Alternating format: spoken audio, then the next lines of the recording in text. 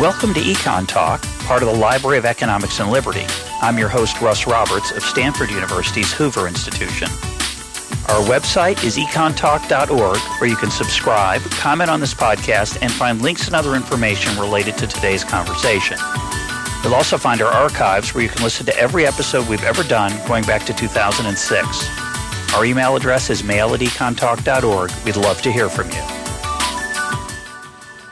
Today is July 10th, 2017, and my guest is author, thinker, flaneur, weightlifter, free weights only, trader, and quarter-time professor, but no more, Nassim Nicholas Taleb. Our topic for today is the manuscript version of his next book, so there may be some things in this conversation that don't make it into the final version.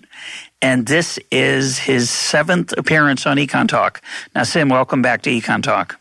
Great, thank you. I'm very honored to come back. I want to start with a somewhat lengthy quote that about Robert Rubin. I think you called this example a Rubin trade.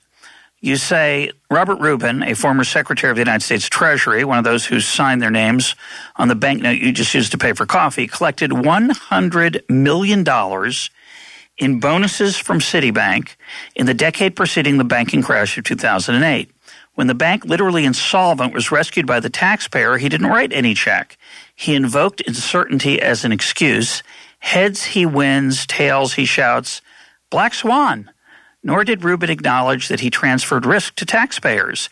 Spanish grammar specialists, assistant school teachers, supervisors in tin can factories, vegetarian nutrition advisors, and clerks for assistant district attorneys were stomping him out, that is, taking his risks and paying for his losses.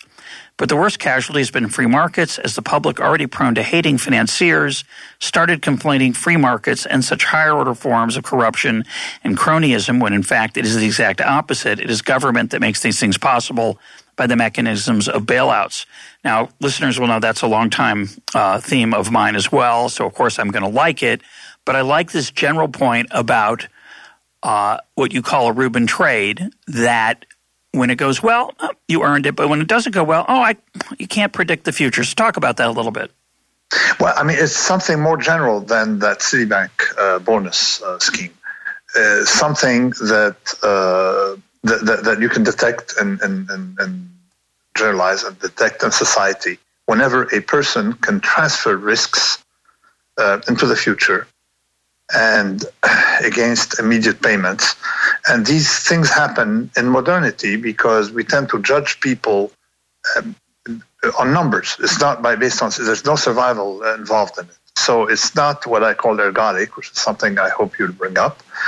And people are currently more and more evaluated based on metrics rather than evaluated by reality itself. So, for example, let's take a politician. A politician has an incentive to increase GDP. That's a metric, and or reduce unemployment. Short term, of course, that's a metric, and of course increase the risks of blow-ups in the future. So you don't have that. If the person was running his own farm, he would not treat it the same way. Why? Because the skin in the game they have is very cosmetic. So you can generalize to a lot of situations. I mean, I've generalized to policymakers.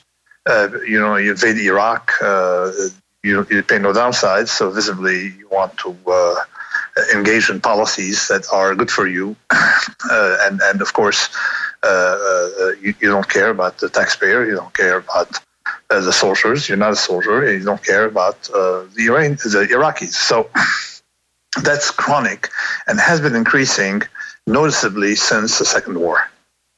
I want to disagree a little bit with the skin in the game for politicians. It seems to me there's a big difference between a president's skin in the game and a senator voting for some resolution related to that war. So it's true that George Bush's children didn't die in that war, and he didn't die in that war. He was not literally at risk, or his family, but his historical reputation is. And right, but that's not enough. Go ahead. No, I was just going to say it's less so. The politicians who supported the war, who voted for it, who wrote an op-ed for it, the academics say, or the pundits, they have some historical cost. It's rather remarkable how little, especially we're talking about foreign policy, but in economics, it's remarkable how many stupid things you can write and they get forgotten because you're smart or whatever is the right metric that other people use or the metric they think is the right metric. But it seems to me in the political realm, you don't want to rely on dictators who clearly have a survival well, actually, I mean, the argument you bring is quite different. I mean, the way we cannot solve the problem by taking the situation as it is by saying, okay, we have politicians, we can't do, things any differently because it's a democracy. You got to think of the optimal structure. The optimal structure is when a person is penalized, okay, long term from an action, and that only happens if in a decentralized system. See, for example, the mayor of a town or the mayor of a small village in Switzerland has to live there, and if he fails, his reputation is something. He has more skin in the game than a bureaucrat in Washington, whose action cannot be identified. And I tried to solve the problem under the following principle: it is vastly easier to macro BS than micro BS. So there is a structure change you can make to accommodate this problem, to accommodate the absence of skin in the game. Let me mention one thing, before we continue the conversation. For a lot of people, skin in the game is confused for an incentive, whereas in this discussion, skin in the game is largely disincentive. Well, incentives can go either way, but you're making the point that you don't just have an incentive to do the right thing. You have a disincentive to avoid the wrong thing. Disincentive or punishment, or actually, what I insisted in the introduction, it's not just an agency problem. In other words, disalignment of interest. It is an absence of a filter, because the way skin in the game has worked traditionally is as not just as much as a deterrent as an idiot filter, because a lot of people are just stupid. It's not, so you cannot do anything. You need to deter them because they don't understand their own interest. I mean, we know, look at the LTCM people, long-term capital management people. They were trading their own money. Okay, they of course were deluded. So you can't really. But they had skin in the game, and they were. I mean, for many of them, most of them had skin in the game. So the point is that it's a filter, and I explained in the beginning of the book that the reason you don't have that many car accidents is because in addition to being in a car and driving it yourself is a deterrent. You can go very fast because you kill yourself, but also because a lot of bad drivers are in a cemetery. So right. At some point they stop killing people. They're removed from the distribution. Yeah, no, for sure. Exactly. So it is a filter. So skin in the game is a filter for a lot of things, and that's what people have missed traditionally in the treatment of that notion. And effectively, most of the book is about that filter. So what do you think of this argument that you should underpay certain professions, say teachers and doctors? I don't think either one is underpaid, but the argument might go that you should underpay them because you want to attract people who are motivated less by the money and more by the intrinsic reward of helping other people. And since they don't have any skin in the game, in the sense that if you do a bad job teaching arithmetic or English, reading, literacy, that you're not going to bear the price 30 years later when that kid can't really function very well. So you want to have people who are intrinsically motivated. Do you think that's a good argument? Not really. I don't think that we should decide on compensation. I think the market system should decide on compensation. We just, as a society, should decide on boundaries, on extremes.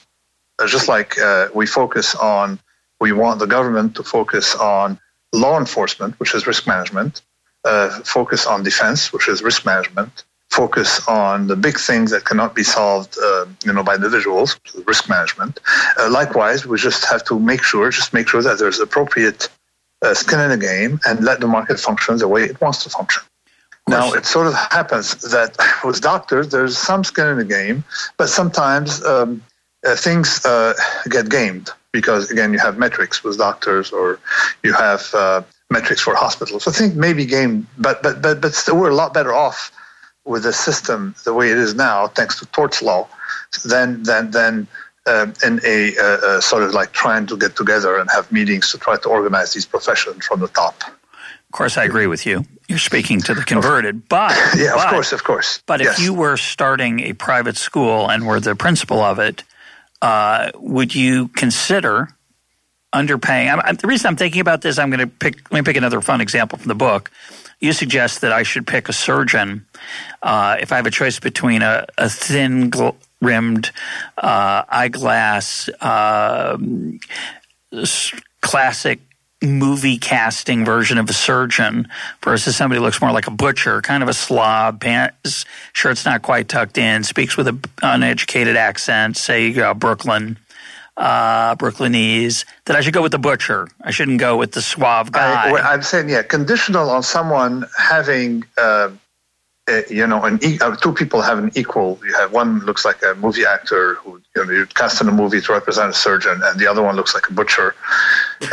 Conditional on both of them having the same, say, status in the hospital and being offered as two, alternatives. I'd pick the one who looks like the butcher. But I mean, so that's the idea. Why? Of course, the argument that everything that shines is not gold.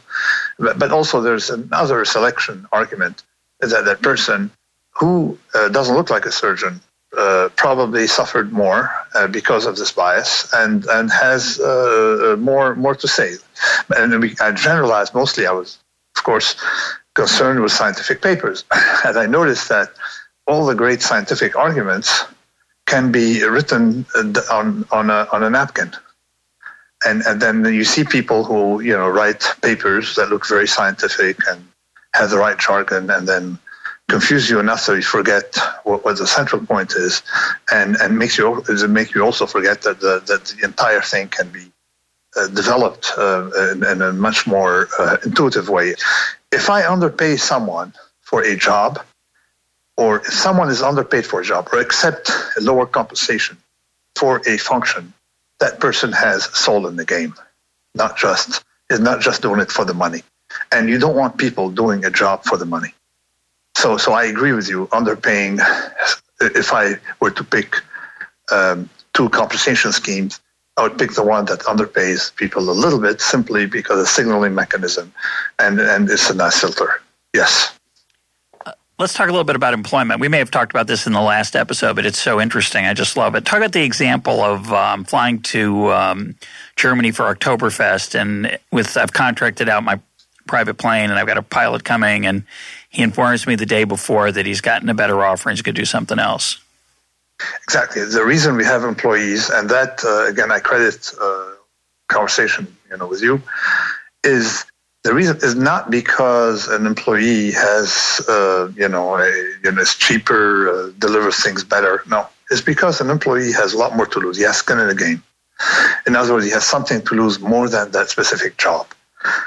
So if they've also have signaled to us employees by being employees, someone who was an employee for 35 years or for 25 years in a large corporation, they signal to us that they're not free, and it's great. Sort of like so you have an employee, it's inefficient, but it's a good risk management tool because you know that they're not going to let you down when you need them the most. They're always going to be there when you need them, in an emergency.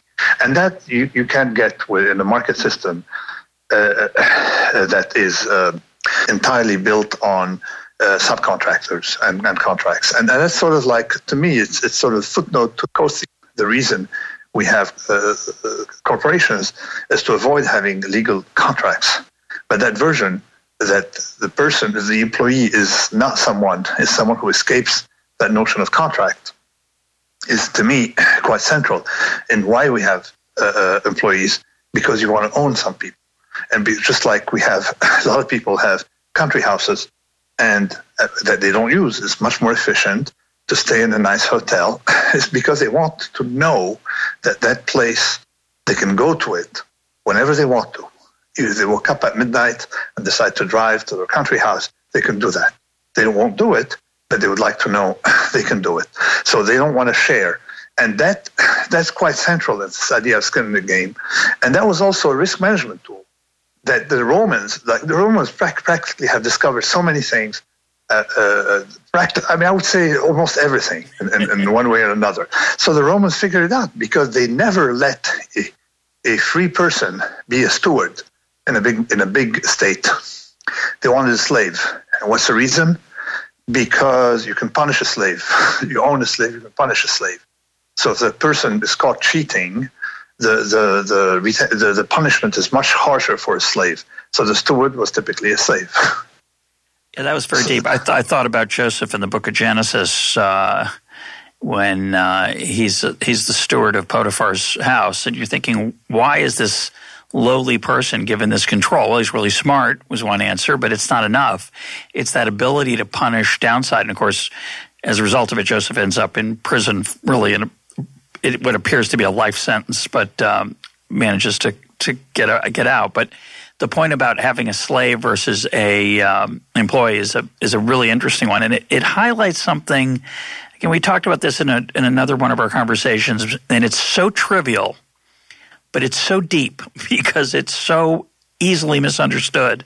And the way you phrase it is, probabilities aren't the same as expectation. The odds of something being remote is not enough to mean you don't have to worry about it, because it depends on the consequences of that remote thing happening, not just the probability. So being wiped out by your slave or being able to punish your slave is really very powerful, because it's the magnitude, not just the probability, that matters. And I think that's just incredibly obvious, but it's very deep because people forget it all the time. They say, "Oh, that's such a low probability event." Well, but if you die when it happens, it's more important than if you don't die. It's exactly. And here you can look at it. You need a slave because you need someone who can be punished by a mistake, and an employee is never gonna be able to come back if he's developed a bad reputation. Nobody would hire him or her, but a free person can always manage. Because you can only fire an employee, but you can torture a slave. I mean, it's not a very attractive thought, but that's the true, point. But still, an employee, by firing an employee, they have more to lose than just the job. Oh, for Whereas sure. a contractor, when you fire a contractor, you find another client.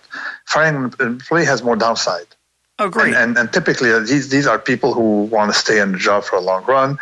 They trade their freedom for reliability. No, it's the same argument I make. The hierarchy you're suggesting is contractor, employee, slave, and employee is getting close to slave because they have more at stake than contractor, but not as much as a slave. But it reminds me of this argument I sometimes make about football coaches or general managers in sports. They are very risk averse, and yet they're in this highly competitive business, and it's hard to understand why they're so risk averse. But the answer is, there's a decent chance that if they mess up, they'll never get that job again. There are only 30 of them, say, or 32, depending on the sport. And as a result, they act very cautiously. You could say, well, but what's the worst thing that can happen that doesn't work out, the strategy or the trade or the draft pick? But it matters because the outcome isn't just unlikely. It's unlikely with effectively a death sentence. You may not come as in employment. You may not be able to get that job ever again. Yeah, that's no. I mean, but in fact, I've observed somewhere that we have many more slaves today than we did in Roman times, because in Roman times, slaves were actually sometimes freer. And why are we so slave burdened today? Because we have a more complex system that need more reliable people. And an employee is practically a slave. I mean, you think about it in these terms, right?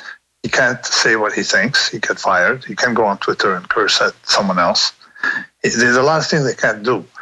But it's not there that they're a slave, because they have to show up and give you their time, 9 to 5 or 9 to 6 or sometimes 8 to 10 at night. Okay, so they have to give you so much, and they're scared. With a slave in Roman times, of course, they have downsides. They could be beaten. They could be crucified.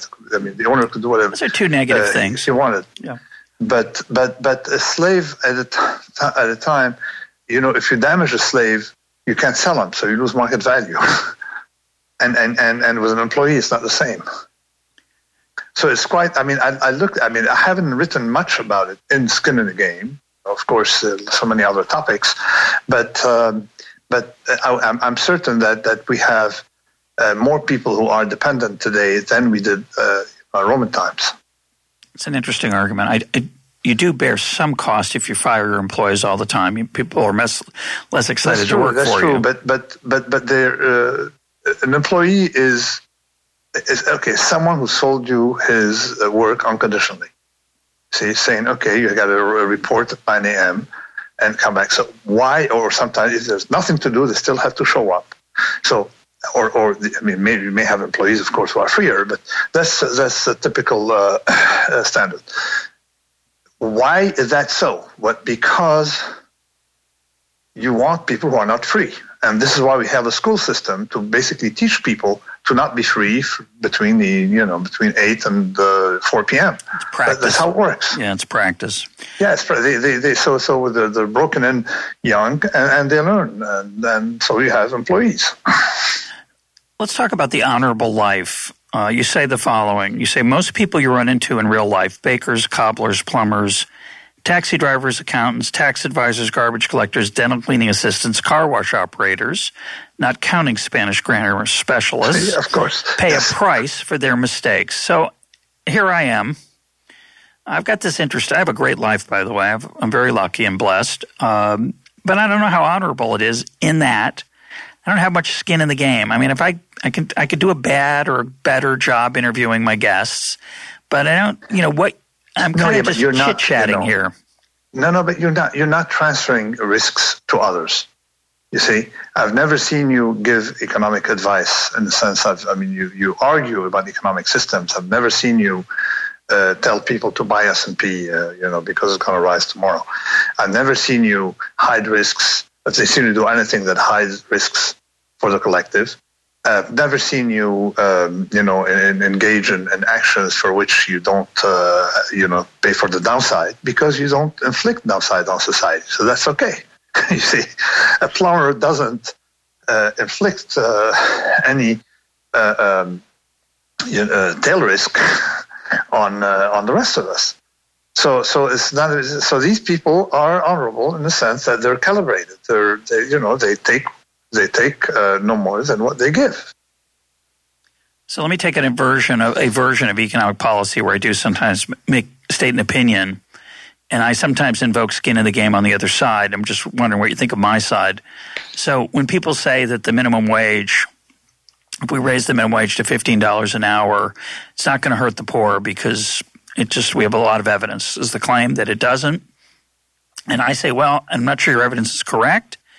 And I'm not sure you've looked at all the relevant margins. As you would point out, the metrics you use are kind of blunt, like how many jobs there are. You don't look at hours often. You don't look at training. You don't look at how nice people are to each other. There's all kinds of aspects of on-the-job experience that could be hurt by the minimum wage that you ignore.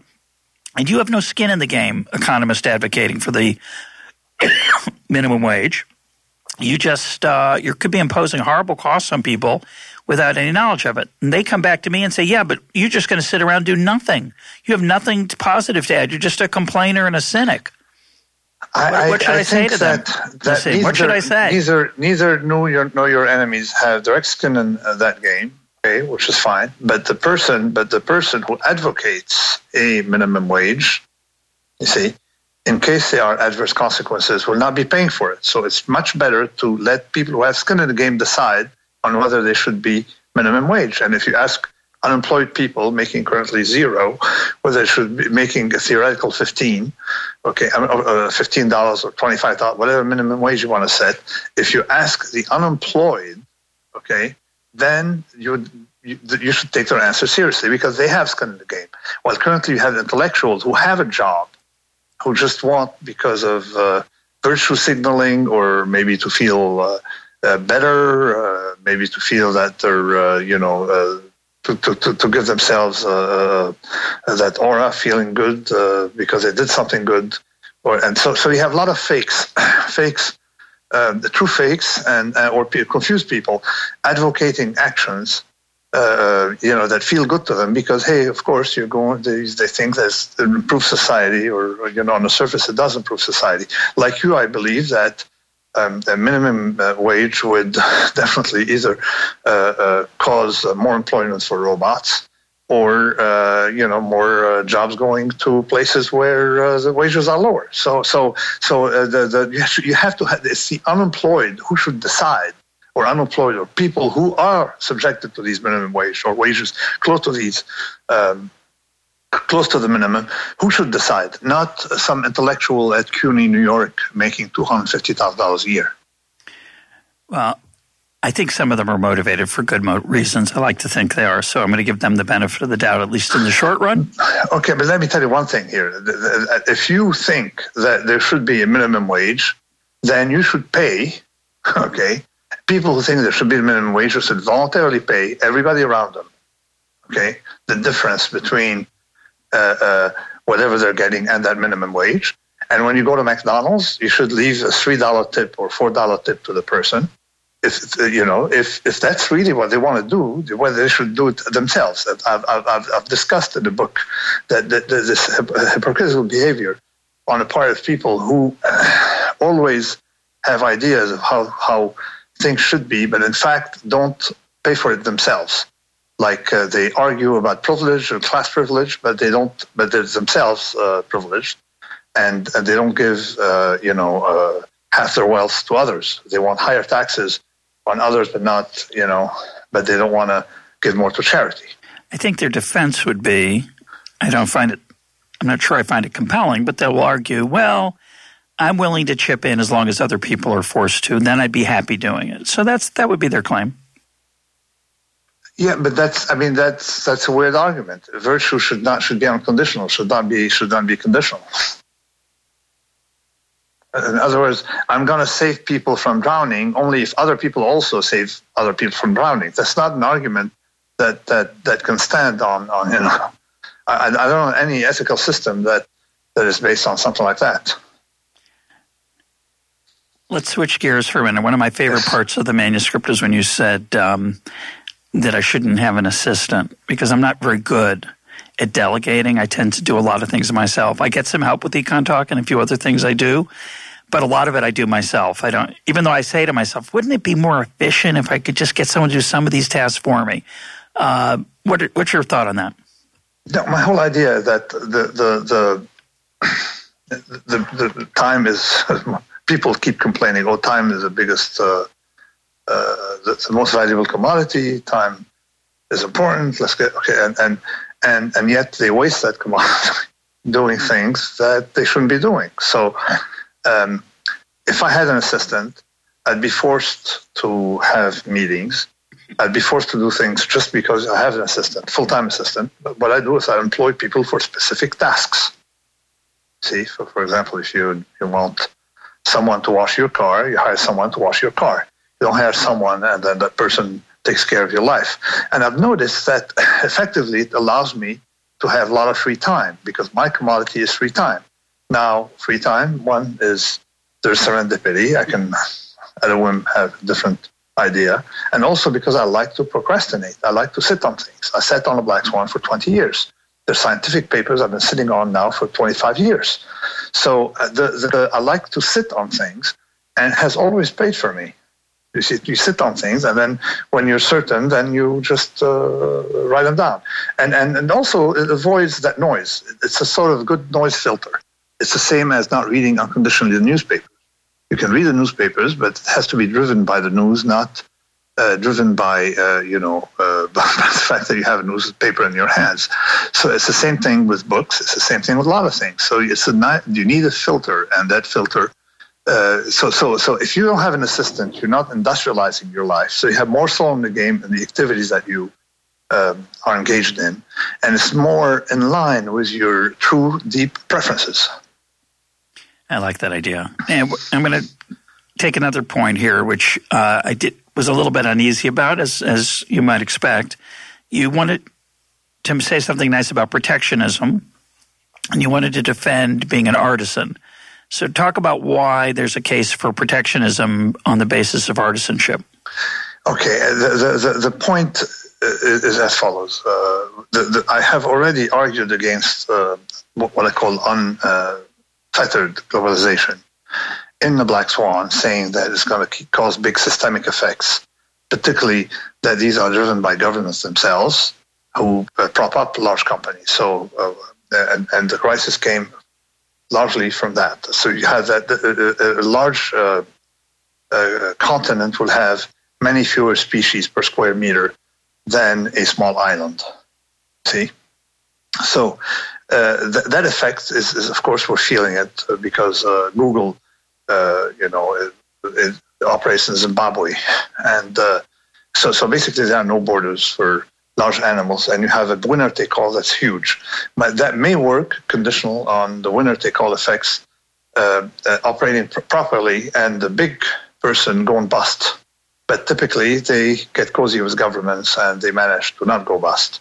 So this is where I thought that globalization was causing some distortions in the system. And then you got to remember, I'm fundamentally a localist, someone who believes in bottom-up system, not top-down. And globalization leads to corporations being like large governments. So this is how we started. But then I realized there was a second element in globalization that people fail to understand, that you have to ask the people, what do they want? Do they want more flat-screen TVs?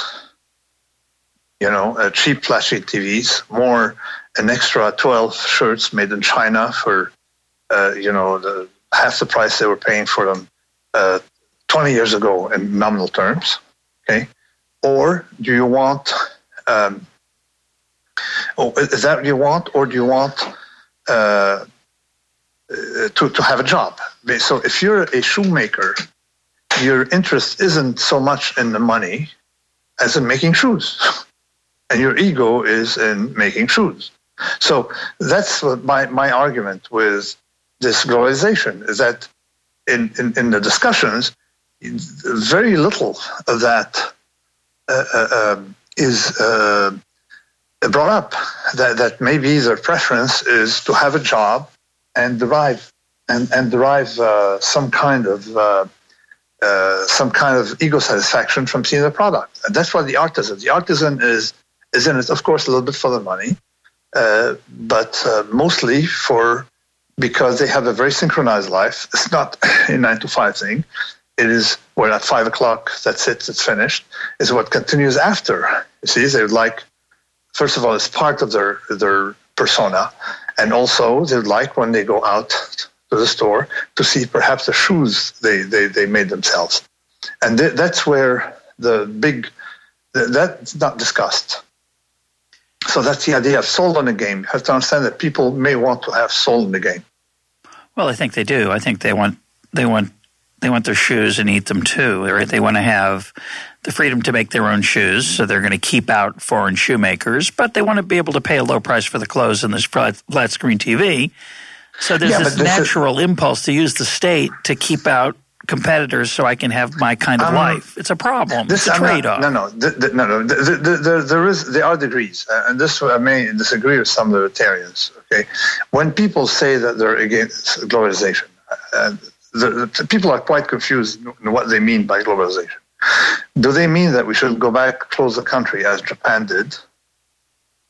Okay, I mean, of course, that's the total absence of globalization, or within Japan, within the country, close every state, okay, and every state needs to be self-sufficient? Or does it mean just take care of a few strategic things to make sure things don't go out of control? And nobody has been able to explain to me what do they mean by pro-globalization or anti-globalization, because even what people who call themselves pro-globalization are not in favor of opening borders to people for free travel. So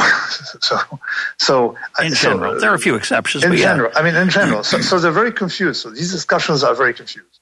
So my point is that I am, of course, in favor of globalization. I'm in favor of some kind of specialization, but at the same time, if people want to vote in a certain way, and you have to understand their preferences. You have to understand why they may like to see their own shoes in the store. Maybe they want. They have other things in life than just, their economic bottom line, but at the same time, their economic bottom line is a substantial concern. But it's not 100%. I agree with that completely, of course. But then you go back to Adam Smith, you go to all these people. I mean, nobody has ever defined capitalism as just unfettered, unconditional pursuit of money. Absolutely. Okay, nobody has ever defined it that way. Okay. And that's a really bad system, by the way. So, yeah, we don't want that. But freedom of choice, which would include the freedom to give up money to do something you love, or the freedom to – I just want to make sure we don't spend too many resources and too much time allowing me to decide what you can buy. I think that's the trade-off. But I take the point about artisanship, and my wife likes to shop at the local food co-op, and I think there's some emotional advantage for her, not for me particularly, but – emotional advantage beyond the taste of the food in the fact that it's grown locally, or at least she thinks it is, and it probably is. But that's a luxury. That's a very expensive habit that most of the world can't afford. I'm not sure it's very expensive, and I'm not sure the system, the way it is now, is very efficient. This is what I've discussed. I've said it 10 years ago. I mean, it was published more than 10 years ago in The Black Swan, but I figured out 10, 15 years, 20 years ago, that effectively what seems to be efficient is not efficient. What seems to be efficient is hiding risk somewhere. Possibly. But again, I'm not against, I'm not in favor of transforming every single individual into an artisan. But at the same time, you have to listen to people who want to have a soul in their merchandise, not just interested in economic growth. Let's talk about taking advice from people. Of course, as you like to point out about me, it's kind of you to suggest I don't give the kind of advice that has downside risks or poses costs on others or in my own benefit. But a lot of times in life, we're forced to accept advice, or we get advice from, say, I've been thinking about doctors lately. My parents are both old, and thank God they're alive, but they're in their 80s, and they get a lot of advice that I always wonder whether it's good advice or whether it's somebody with a hammer looking for a nail. So you're right. Beware of the person who gives advice telling you that a certain action on your part is, quote, good for you.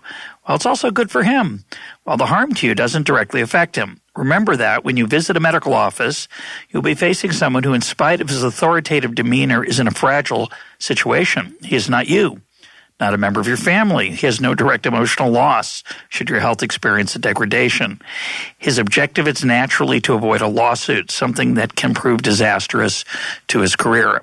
Now, a lot of doctors, I think, probably are offended by that. I think, do you think I only care about losing money in a lawsuit? Actually, a lot of doctors like that point.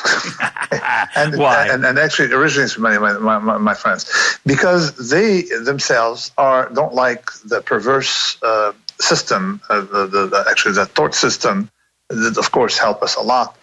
But let's consider the following situation. We know that statins, and I wrote about it in Anti-Fragile. I was attacked, but it turned out to be true, that statins, in fact, are very harmful. They have iatrogenics, harm done by the healer, and they carry long-term risks for people who take them.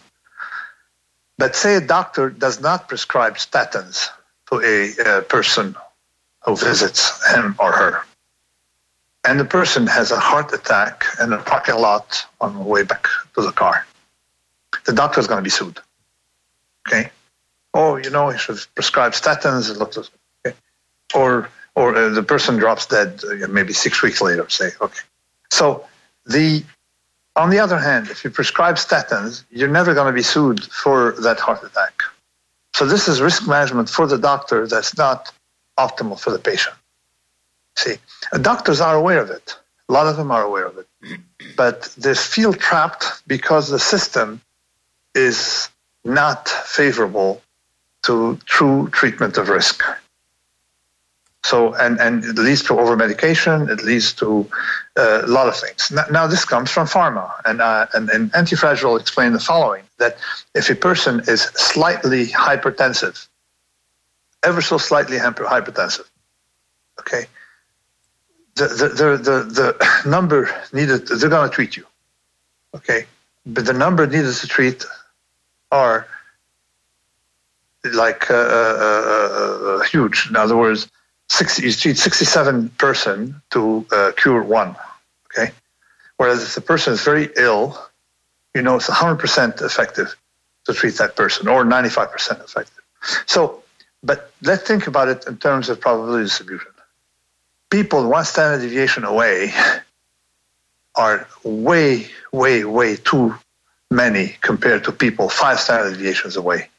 And medicine is not interested in 5 standard deviation away. They're interested in a person that's slightly ill, the 1 sigma away from the normal. And so the doctors sort of like are trapped in a system where they have to treat these people, you see, and over-medicate them and hide risk, the Bob Rubin risk. Of course, you have gain and then the person suffers later. It's not your problem. And so that risk transfer takes place and has taken place with in many situations with the statins, with some with a lot of classes of drugs. Okay, but you don't see it with cancer because cancer, you're in a tails of distribution already, and medicine tends to work very well in the tails of distribution. I want to ask you about something very different for a minute because I'm just thinking about one of the interesting things you write in your book is that each of your books kind of grows out of a small part of the book before. I have some of that in my own work as well, and it's very rewarding. You have an idea, you write about it for a paragraph, and you realize 2 years, 5 years later that you had a lot more to say and end up writing a book about it, which is extraordinary. Do you have any regrets about things you wrote in your old books, or the things you wish you hadn't said, or the things you've learned, or there mistakes you've made? You're very confident. You're the most confident, humble man I know. Okay, I have made a lot of local mistakes in my books, but I went back and corrected almost all of them without anybody knowing. All right. Like, for example, but they're very small mistakes, like thinking that Dawkins was the real thing. Okay, and now I think he is a BS vendor. So I had to go back and remove Dawkins from my previous books, or references to Dawkins, in that sense. So I've done quite a bit of that. Not quite a bit, but I've done some of that. But I have not. What I regret is something different. Like, for example, Skin in the Game, to me, is nothing but asymmetry in risk bearing. So if someone bears the risks, the other person bears the reward. It's like an option where someone has the upside, the other one has the downside. So I naturally thought that the idea fit in Anti-Fragile. And I wrote maybe 20, 30 pages on a subject at the end of Anti-Fragile. And then I didn't realize that most people don't remember what's at the end of a book. Or many people don't read the final parts of the book. And I was lucky that at least they read the middle part, which is because a lot of the cited material is in the middle part. But so that was a mistake. That was a strategic mistake. I should not have discussed Skin in the Game in Anti-Fragile. I should have known immediately that a subject is important enough to be treated on its own. So these are the things I regret. Now, technical mistakes. Aside from, I made a couple more mistakes, and let me confess. At the beginning, I was very excited about psychology, experimental psychology, but I was excited about it, thinking they could yield answers, and then with time I just realized that it was not. It didn't have the solidity I was hoping for. Do you have any blind spots that you know blind spots? That you know of? Blind spots. I mean, typically, yes. Let me tell you my things. If I get excited about someone and ideas, I get very excited, okay? And I'm often wrong. But if I am completely repelled by someone and what that person stands for, I've never regretted it. So that could be a blind spot. That could be a blind spot. No, because there's something about BS vending. If all it takes is N of 1 of BS vending, just like society doesn't let you steal or kill more than once without categorizing you. So don't wait for law of large numbers. So if the person has one instance of BS, then you realize it takes one to make you a BS vendor, you see, but it takes an infinite number of saying good things to make you a non-BS vendor. It's sort of like the black swan problem. Explain that. What do you mean?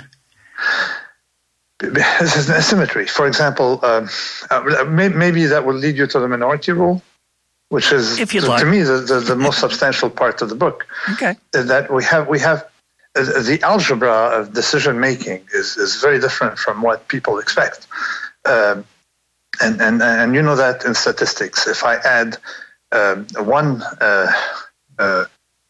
asset coming from a fat-tail distribution to a portfolio of 1,000 assets that come from thin-tail distribution, the ensemble will be fat-tailed.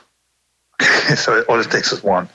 Just like if you have contaminated, you drop a glass of contaminated water into a big jar, the whole jar will be contaminated, you see. But if you drop the reverse, doesn't also make it contaminated. So in other words, no matter how much you mix with contaminated water, it'll be contaminated, of course, up to a point. So, and that can lead to a minority rule, which has, in my first of all, it has been downloaded several million times. So I know it has led to some impact. Your essay. And you're talking about your essay on the topic. My essay on a topic, okay, and it was a chapter in a book. And I've cheated a bit writing this book because I've posted a lot of things online and organized the book based on the excitement brought by the chapters. Of course, not 100%, but I put in the beginning things that sort of were downloaded and translated a lot. And the minority rule is as follows. It all started in Boston, where I noticed that there were a few Orthodox Jews who showed up to a party, and I wanted to serve them lemonade, but I was worried. I said, "Oh, let me check if it's kosher. Sure that you don't get non-kosher foods." They said, "Oh, don't worry, it's going to be kosher." I said, "Why?" They said, "Well, all the lemonade over here is kosher." Okay, so don't worry. And I looked at the bottle. Effectively, it was kosher. Well, that's a minority rule because non-kosher person can eat kosher, but a kosher person cannot eat non-kosher. So you have an asymmetry. So if you have the population rises over a certain percentage, that percentage can be tiny, all food is going to be kosher. As long as the costs of making them kosher are not too high. Exactly. So the cheeseburger is out, but the Coca-Cola, which is shocking, is kosher, even though it had a secret formula that for years was allegedly only revealed to one rabbi who swore to secrecy, would verify and certify that it is indeed kosher. But that was for a tiny proportion of the population. But everybody was drinking the same cola. Exactly. So if you translate that into just general social behavior, okay, then if you're someone coming from Mars and tallying, or going to the store, see what people drink, will have the illusion that everybody is an Orthodox Jew, all right? So it's the same thing. The general preference is to have kosher. So the minority rule applies to so many things. For example, same, of course, dietary. In the dietary domain, the same applies to halal. But also in a medical thing, if you have one person on the plane cannot stand peanuts or is extremely allergic to peanuts, and that's it. The whole plane will be peanut free. And some airlines enforce that rule. Yeah, but which I just have to note that Southwest, which is an incredibly successful airline, serves peanuts with abandon. But the point is true that you could find another snack. If there was a life and death risk for peanut travelers, they're generally going to be cautious and find an alternative. Exactly. Find an alternative. Have cashew nuts or whatever. The cost is not big. Or give them, pretzels, as Delta does. Talk a little bit about the Lindy effect. What is the Lindy effect? Okay. Actually, it's quite. This is my most, to me, my most disturbing point. Okay, and perhaps the happiest one, and it's a Lindy effect that, in fact, made me change my mind about some of the psychology research. The Lindy effect is as follows. They are environment, okay, or they are things, they are items, they are ideas, they are units that have a life expectancy that increases with time. So, for example, a Broadway show that had been around for 300 days is likely now to have a life expectancy of 300 additional days, total 600. Okay. Yeah, Hamilton. 2-year one. Hamilton's going to play forever. It's going to play forever. Or for a while. Long time. So, exactly. So you can use that rule for decision making. When I was asked to predict the future once about 4 years ago by The Economist, they thought that I would answer, with some kind of offensive discourse. But then I told them, it's very easy to predict the future. You take the present as baseline and remove from the present everything that was not there 25 years ago. And that will allow you to see what's going to happen in 25 years. Now, I'm not saying the world is not going to be technological, but current technologies will be displaced by other technologies. So this is how you can apply the Lindy effect in your own decision-making.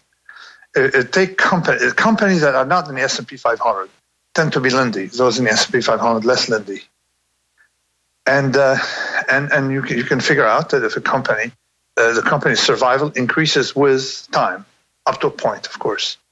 And same with technologies. Now, of course, you can also, you should put a condition that the person be healthy. We're talking about life expectancy.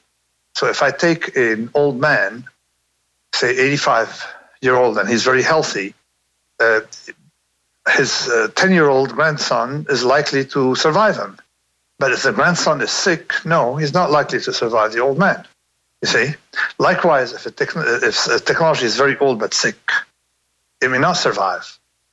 So this allows us really to see the structure, and that comes from fragility, directly from the idea of antifragile, that fragility is what doesn't like randomness, doesn't like variability, doesn't like volatility. But for us, when we model time and volatility are the same thing.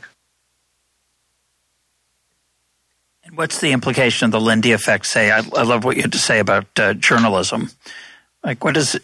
The point is, when I write, okay, let's say, I'm going to be blunt. Fooled by Randomness is close to 20 years old. Okay? Fooled by Randomness is close to 20 years old. Okay? Now, why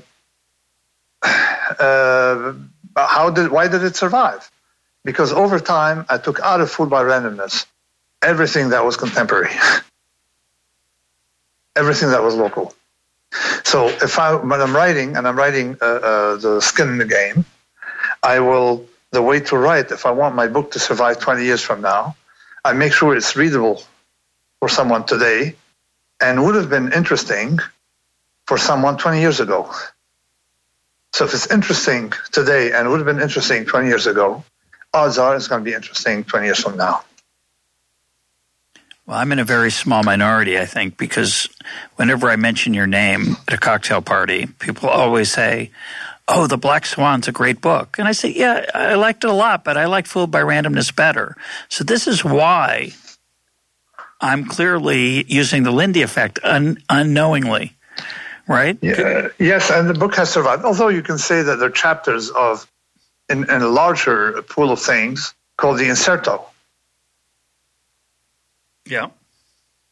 The inserto is, all the books are part of the same. Like Skin in the Game is volume 5 of the inserto. Yeah, and therefore? So it's sort of like we're talking about chapters of the same book. Yeah, that's true. Yeah. So it's the inserto that will survive or won't survive, not just a specific sub-portion of it.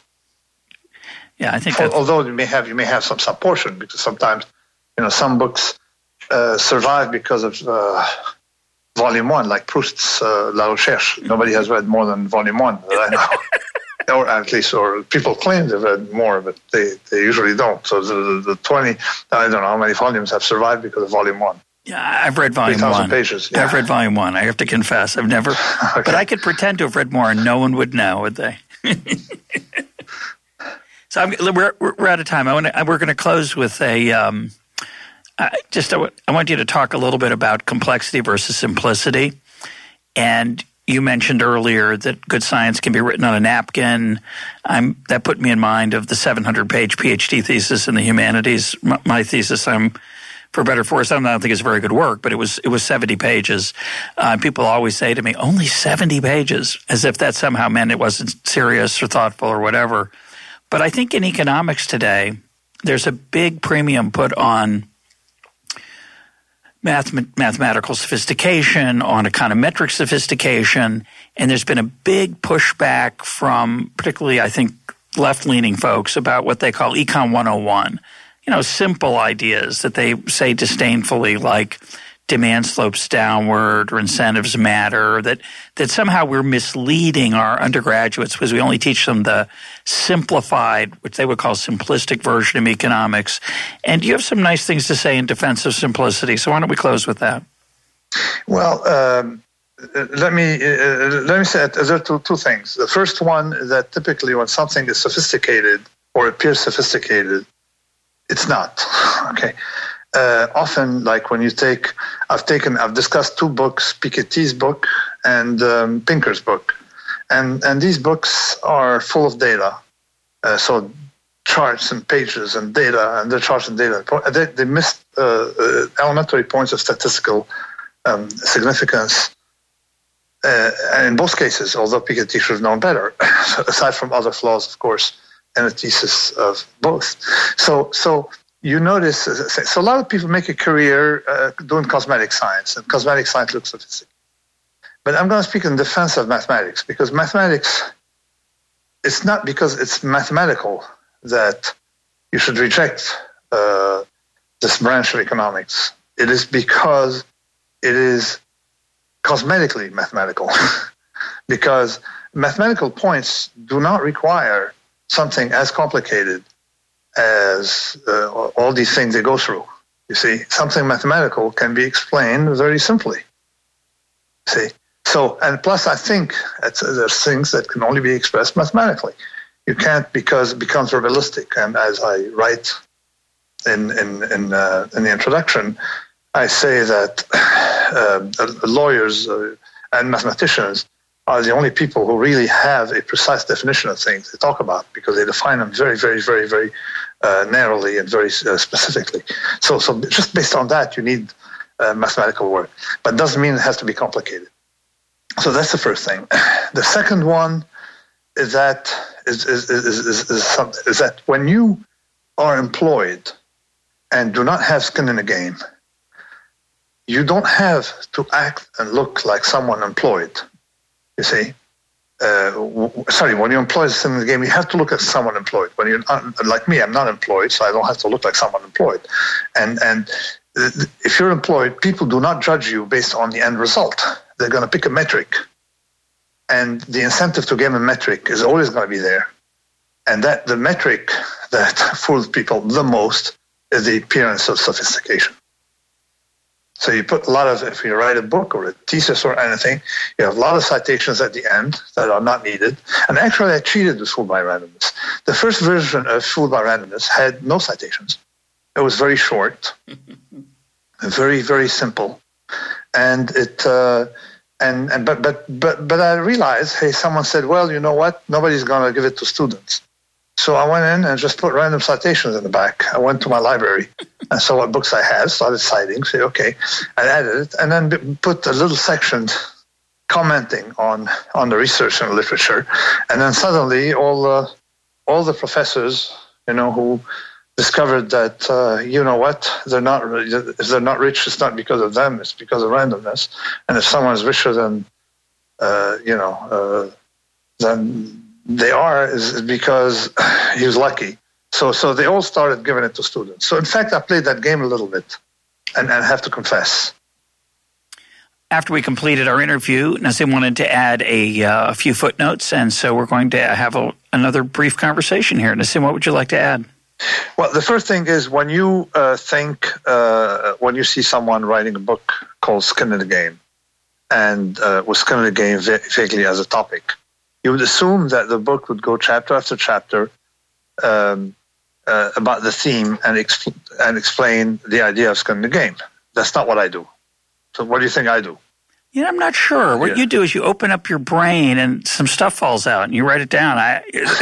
It's related to skin in the game. But go ahead. So here I'm really looking. So I think I'm going to give it for subtitle something like the underlying matrix of daily life, because I think so. You go dig in the foundation of daily life to see traces of skin in the game or asymmetries in relations, and how you can think of complex systems in these terms. So in fact, it's not so much about skin in the game per se. The first 40 pages explain skin in the game. It's largely about things that are very counterintuitive and very unexpected that stem from it. Just like in religious matters, why is it that we have sacrifice in religion? Why is it that why the minority rule? Why is it that, for instance, we have more slaves than we did in the past? Why? All these topics, about 17 or 18 of them, come from it. Come from the fact that you cannot have a well-functioning social life without a regulation, some kind of organic regulation of these asymmetries. So you're arguing that various social norms and behaviors, religious institutions, etc., emerge as a way to cope with the asymmetries and risk profile that is going to otherwise exist. Exactly. And also we have, because of the asymmetries can be very vicious, sometimes because we have like the establishment of norms that come from the preferences of a very small number of people. So there are a lot of things that come. So it's mostly a book on asymmetries, about asymmetries in society and what outcome you get from these asymmetries. So do you want to expound on that minority rule a little bit more? Well, the minority rule is quite central because sort of explains why. Things get established. I mean, you argue that I have something to answer now about whether why why do we have handicapped bathrooms and stuff like that, and these are very costly, but it's because we are driven. It's not. I mean, when you do economics and think in terms of aggregates, you have a feeling that aggregates are determined by an arithmetic average. It's not. It's some kind of nonlinear function. So if you do your calculus that way, you no longer see anything non-economical about minority rules.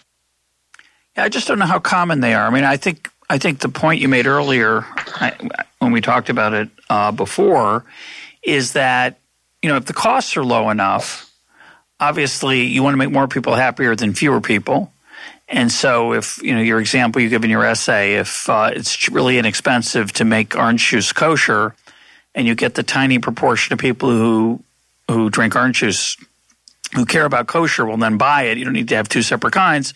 And that's because there's nothing about kosher orange juice that's going to deter the non-kosher keeping consumer. I just don't know how widespread those kind of phenomena are. I think there are some. I mean, once you look at, if you read the books in details, you see things that I myself didn't think about except the last minute while writing it. From the way we consume stuff on planes, and some things are quite costly. Building a bathroom, a handicapped bathroom, and making something handicap compatible is very costly, and it's quite worldwide, whether you have a large government or, as in Switzerland, very small communes. But the standard argument there is different, I think, than the one that you are invoking in your manuscript, which is the standard argument for the political power of minorities is that even in so-called democracies where majority rule plays some role, they're not majority rule systems. Literally, almost no democracy in modern times is. So there's a set of institutions that lead to political outcomes, and given those institutions, minorities with intense preferences will often get their way in a way that might be surprising, even though they were only a small minority. And that argument, I think, is different than your argument. That argument is, I think it's associated with Mansur Olson. That argument is that the majority, the 99% of the people who don't grow sugarcane or sugar beets, they don't care. They do care about the fact that anything with sugar is more expensive because we restrict sugar quotas, but it's a small effect. And given the transaction costs of politics, they just sort of suck it up and take it.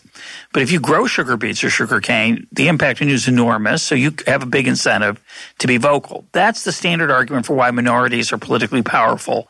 If you're a rice, it's exactly the same. Yeah, it's the exact same mechanism. Why? Because it's the same. When you map it mathematically, you notice that it's the same nonlinear function, where and the cost matters very little in almost all these situations. It's just simply that you tend to think that that when you aggregate stuff, you're using a linear averaging, when in fact it's nonlinear, and nonlinearity produces the same effect. Now the details, of course, vary. Here you're telling me that, of course, some special interest group care a lot more about their profits than you do about your small little pennies, and they're much better organized. Of course, we can put details on that, but the function is pretty much, the concept is invariant. Whenever in the presence of some nonlinear payoff, things are very different. And I applied that to markets by showing how markets are determined by minorities, not by the most motivated minorities, not by the aggregate. So let's think about these that. Minorities can be very small, very, very small. But let's think about that for a minute. There's a whole range of family types in America right now, right? There are people who live on their own. There are people with lots of children. There are people with a few children. There are old people who live by themselves. There's young people who are just starting off in their careers. And so if you're one of those people and you want to buy a car, there's a huge range of choice for you, right? And that's not driven by, I don't think, these phenomena that you're talking about. It is largely driven. Everything in micro is driven by minority. For the reason we don't drive stick shifts is because of a minority rule.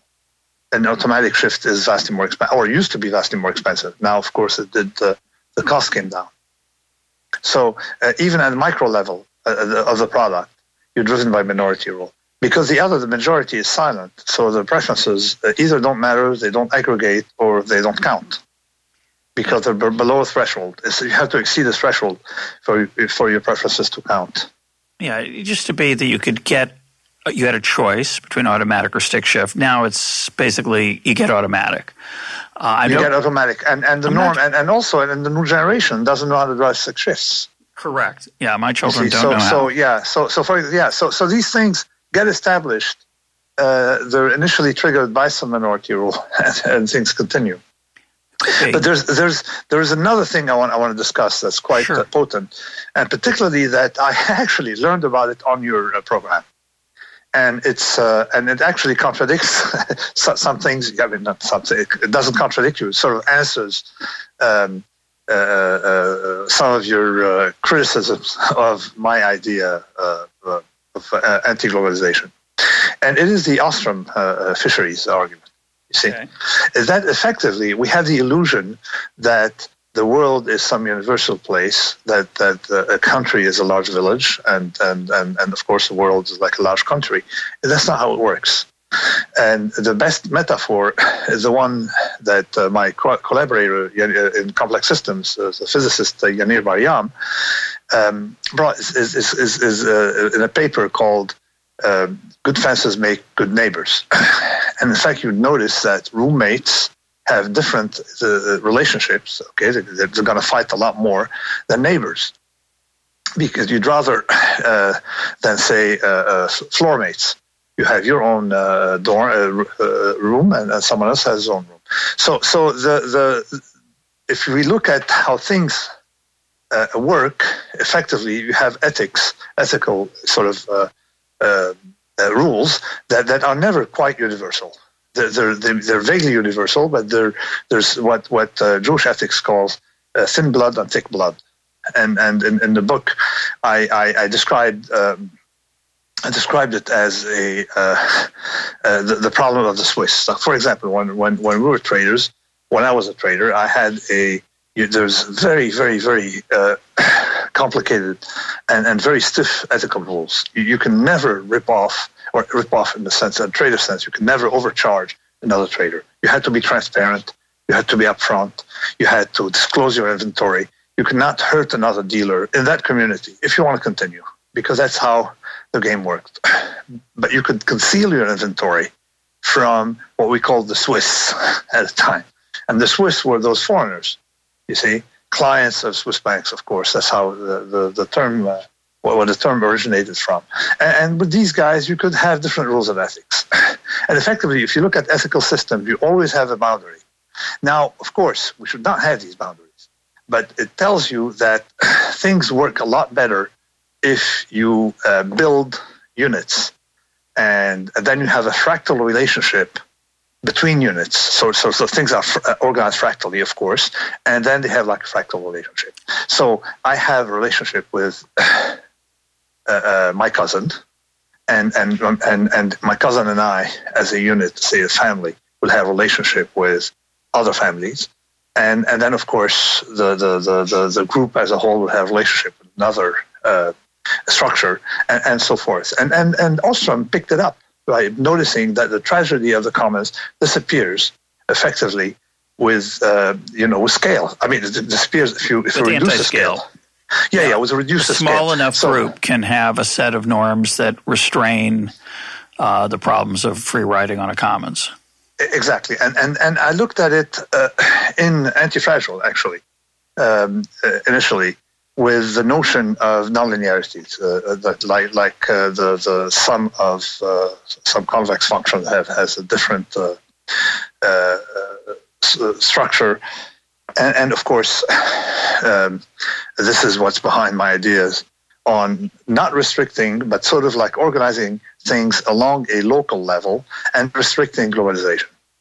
So I disagree with you. Let me lay out why I think that's not applicable. And I'm going to first tell a story I've told before, I'm pretty sure, which is when my children were collecting baseball cards when they were younger, my oldest son would propose some trade that would exploit his younger brothers, and they had to go to the commissioner, that was me, to get that trade approved, because I did not want my son to do what you might call sharp dealing, trying to get the best possible price from his brothers who were less informed than he was.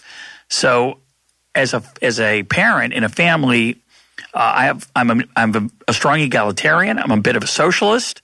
I'm a paternalist. I certainly don't want those rules extended beyond the family. And so in that sense, I agree with you that there are norms and rules that are much more local rather than global. I don't think that has anything to do with globalization as an economic phenomenon, at least the way I understand it. It could have something to do with the way other people understand it. And the reason maybe is because, let me make parenthesis here, is that usually people who discuss globalization bundle it with other notions such as universalism. Yeah, that's true. Comes from, there's a little bit from of that. the application of that sort of continental French, post-French, French-style Enlightenment idea of universal rules. Okay, so the universal, in my opinion, kills the particular. I'm closing parentheses. So I'll let you continue. So here's the way I think about it, and this is very Hayekian. And it's Smithian in the following sense. If I only trade with the people I know, trust, and love, I'm going to be very poor because I'll be unable to exploit economies of scale. And so if I'm a localist, a true localist, meaning only trade with either nice people or people that I have ethnic or religious similarities to, I'm going to be poor. The secret of modern civilization, I would argue, is the opportunity to trade with people who are not like me, who I trust using other mechanisms than my familiarity with them. So when I buy an apple that comes from New Zealand, or I buy something that comes from doesn't have to come from New Zealand, it could come from Illinois, I have no idea who those people are who made the product. I rely on markets to verify the quality and that the price is a decent price. And that's a really great thing. And once I'm outside the people I don't deal with face to face, I think that's the way. In other words, here's the way I would say it. I don't put any emphasis on national borders. So trading with a stranger, whether that stranger is in Illinois or New Zealand, to me is the same thing. And I think that's the way it should be. And the market, that is the emergent mechanisms of trust, will determine whether I should use that product from New Zealand or not, rather than some arbitrary, the New Zealanders don't trade fairly or whatever it is. And the opportunity, anti-globalization. The problem with that is that it allows the politicization of those decisions rather than using the emergent mechanisms of markets to decide whether I should trade with them or not. And that's going to make me very poor. Okay, so I agree with you. We have the same views on trade in general. Okay, with one or two caveats that I don't think that it should be universal. Should not be completely unfettered, because you may have overseas very powerful corporations who, for some reason, got to be very strong and very rich and have huge reach.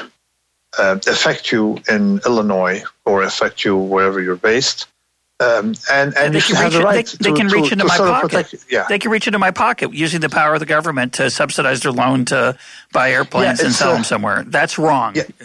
No. I mean, there are a lot of things we agree on. My point is not. I'm of course pro trade. My point is that if you're going to put some kind of boundaries or some limited control of things, you need to understand that it's not completely against the rules, because you can say, okay, everybody's free within this limit, but to trade between these two borders, you need a little bit of I won't say regulation, but sort of like we need to agree. I mean, the population inside a certain unit needs to agree on whether they want that corporation to sell goods here or not. You see. So it's not against democracy. It's exactly the way the Swiss do it, where they go to the local population and ask them, "Hey, what do you guys want?" Yeah, but then I'm worried about that. Do you want a Polish plumber and reduce your plumbing bills by 75%? Yes or no? And if the local population says no, they're not going to allow foreign plumbers from Poland or elsewhere, who are considerably, maybe more cosmetically more efficient, to come operate. They're going to do their own plumbing. So the Swiss are very good at having marrying sort of like the idea of free trade with some kind of patches, and that's what I'm discussing. Yeah, those patches, though, of course, are going to come up against the point you made a minute ago about the minority. Exactly, the minority, because the Swedish plumbers are all going to be against it. There are not very many of them. Are they going to get the minority rule to impose their will on me, who wants to use the Polish plumber? No, but they have a good mechanism to prevent. So what happens in countries like Switzerland, countries that have very good governance, and I'm saying governance, not just democracy, is that effectively someone voting for or against a worker will know his or her own interest, you see, as opposed to the interest of a large thing. What happened in the United States is that the reason we have very powerful lobbies in the United States is pretty much because of scaling, because the size of the country is large enough to allow people to lobby and spend the money, because the payoff is monstrous. But if you had, I don't know how many cantons in the United States, then Monsanto would need to have 7,000 or 8,000 lobbyists to do the same job. Yeah, that's true. You see the difference? I agree with that. At that point, this is where so the organization of I'm not arguing in favor of a top-down control. I'm arguing in favor of a bottom-up control. See, of a bottom-up restriction or freedom, just a bottom-up thing. Like, for example, for a long time, the Swiss did not allow foreigners to come by houses. Okay. Now, you may think it's very offensive to someone who believes in free trade, but they thought that given that they have great weather and a great political system, and hence a lot of stability, it does attract a lot of rich people who are going to come in and distort prices. So some cantons allowed, okay, the foreigners. Some places like Zug love foreigners. Some places like Gstaad, I think, they like foreigners, but other places don't like foreigners, you see. They don't want, not because they don't like foreigners, but because they feel that people coming in from Saudi Arabia or Russia or, some billionaires going to come in and mess up the social structure, you see. Now, are you for or against such a thing? It's a club. So that whole thing is, when I read Ostrom, prompted by your discussion with Peter Betke, I went and saw the word club, and effectively, my behavior inside of Club Lounge at JFK is different from the one I have outside of Club Lounge. Automatically, I know that in a club, for example, inside if I'm not in a public area, okay, I'm in a club, it's neither public nor private. Okay, I leave my stuff. I leave my computer on the table, and go get my pastis. Okay, and come back with my pastis. So I trust the other people in the club in a limited way, of course. But there's something I will never get in an open space with other people. So it's just these small little things that turning something into a club, and a club has its rules. Letting goods in, letting people in, and usually there is a very good governance at that level. And this is what you and I will agree on, is that there is governance. If people have the right to decide that all houses need to be painted red in their neighborhood, if that's what they want, you see? Yes. And? So that's my limitation on globalization. I don't understand that. If you're saying that people should be able to choose to insulate themselves from the negative and positive effects of globalization, and that should be done at a localish level, that's an interesting idea. That's an interesting idea. It's very expensive. And you could argue that that's the freedom of those people to choose whatever they want. If they want to live in if they want to say, have no economic change. If you want to live in a place where land use is highly restricted so that there's not a lot of dynamism in how land is reallocated for different purposes, once a building is historic, it should be left alone. It's an interesting question. The problem with it, of course, is that you need a way to decide. And you and I might want to be in a club for some of these decisions, but we'd also care deeply about how the club is allowed to decide. Is it majority rule? Is it some other complicated system of representation where they make the decisions for us? But at the local, you see, at the level of a club, when you organize things in different clubs, then you have the minority rule is less vicious. Why? Because let's think about it. Let's say that the cut point is 3%, but it's stochastic. Says you have 3% of the people want everybody to dress in red, but it's stochastic. Okay. Some neighborhoods will have 1%, some neighborhoods will have 10% of those who want us to wear red, okay? And the cut point is 3%. So we'll have a lot of communities who will not have that rule. And you'll have a lot of communities who will have that rule. If you aggregate everything in one pot, everyone will have the same rule. So you create more diversity by having these insulation. You see, like what I call circuit breakers. Well, that's interesting. I think there's some truth to the idea that nations are too big. Nations are way too big. This is why. I mean, we in the United States we still live in spite of Obama in a federation. It's not a republic, but we were on a way of losing that attribute. Yeah, well, I've been worried about it for a long time. And then the other thing that we have here is that we allow. We have a freedom of leave. You have the right to leave. You see, and contrary to what political scientists say, effectively people do exercise the right to leave. No, for sure. That's a huge factor. Yeah, it is. So you move. If taxes, I remember when I moved to Connecticut. I moved my office to Connecticut for tax reasons, because New York was messing with us.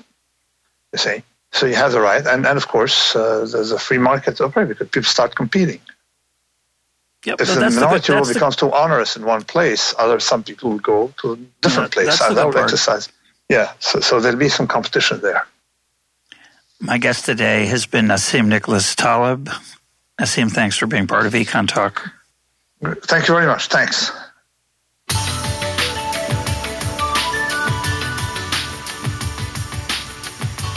This is Econ Talk, part of the Library of Economics and Liberty. For more Econ Talk, go to econtalk.org, where you can also comment on today's podcast and find links and readings related to today's conversation. The sound engineer for Econ Talk is Rich Goyette. I'm your host, Russ Roberts. Thanks for listening. Talk to you on Monday.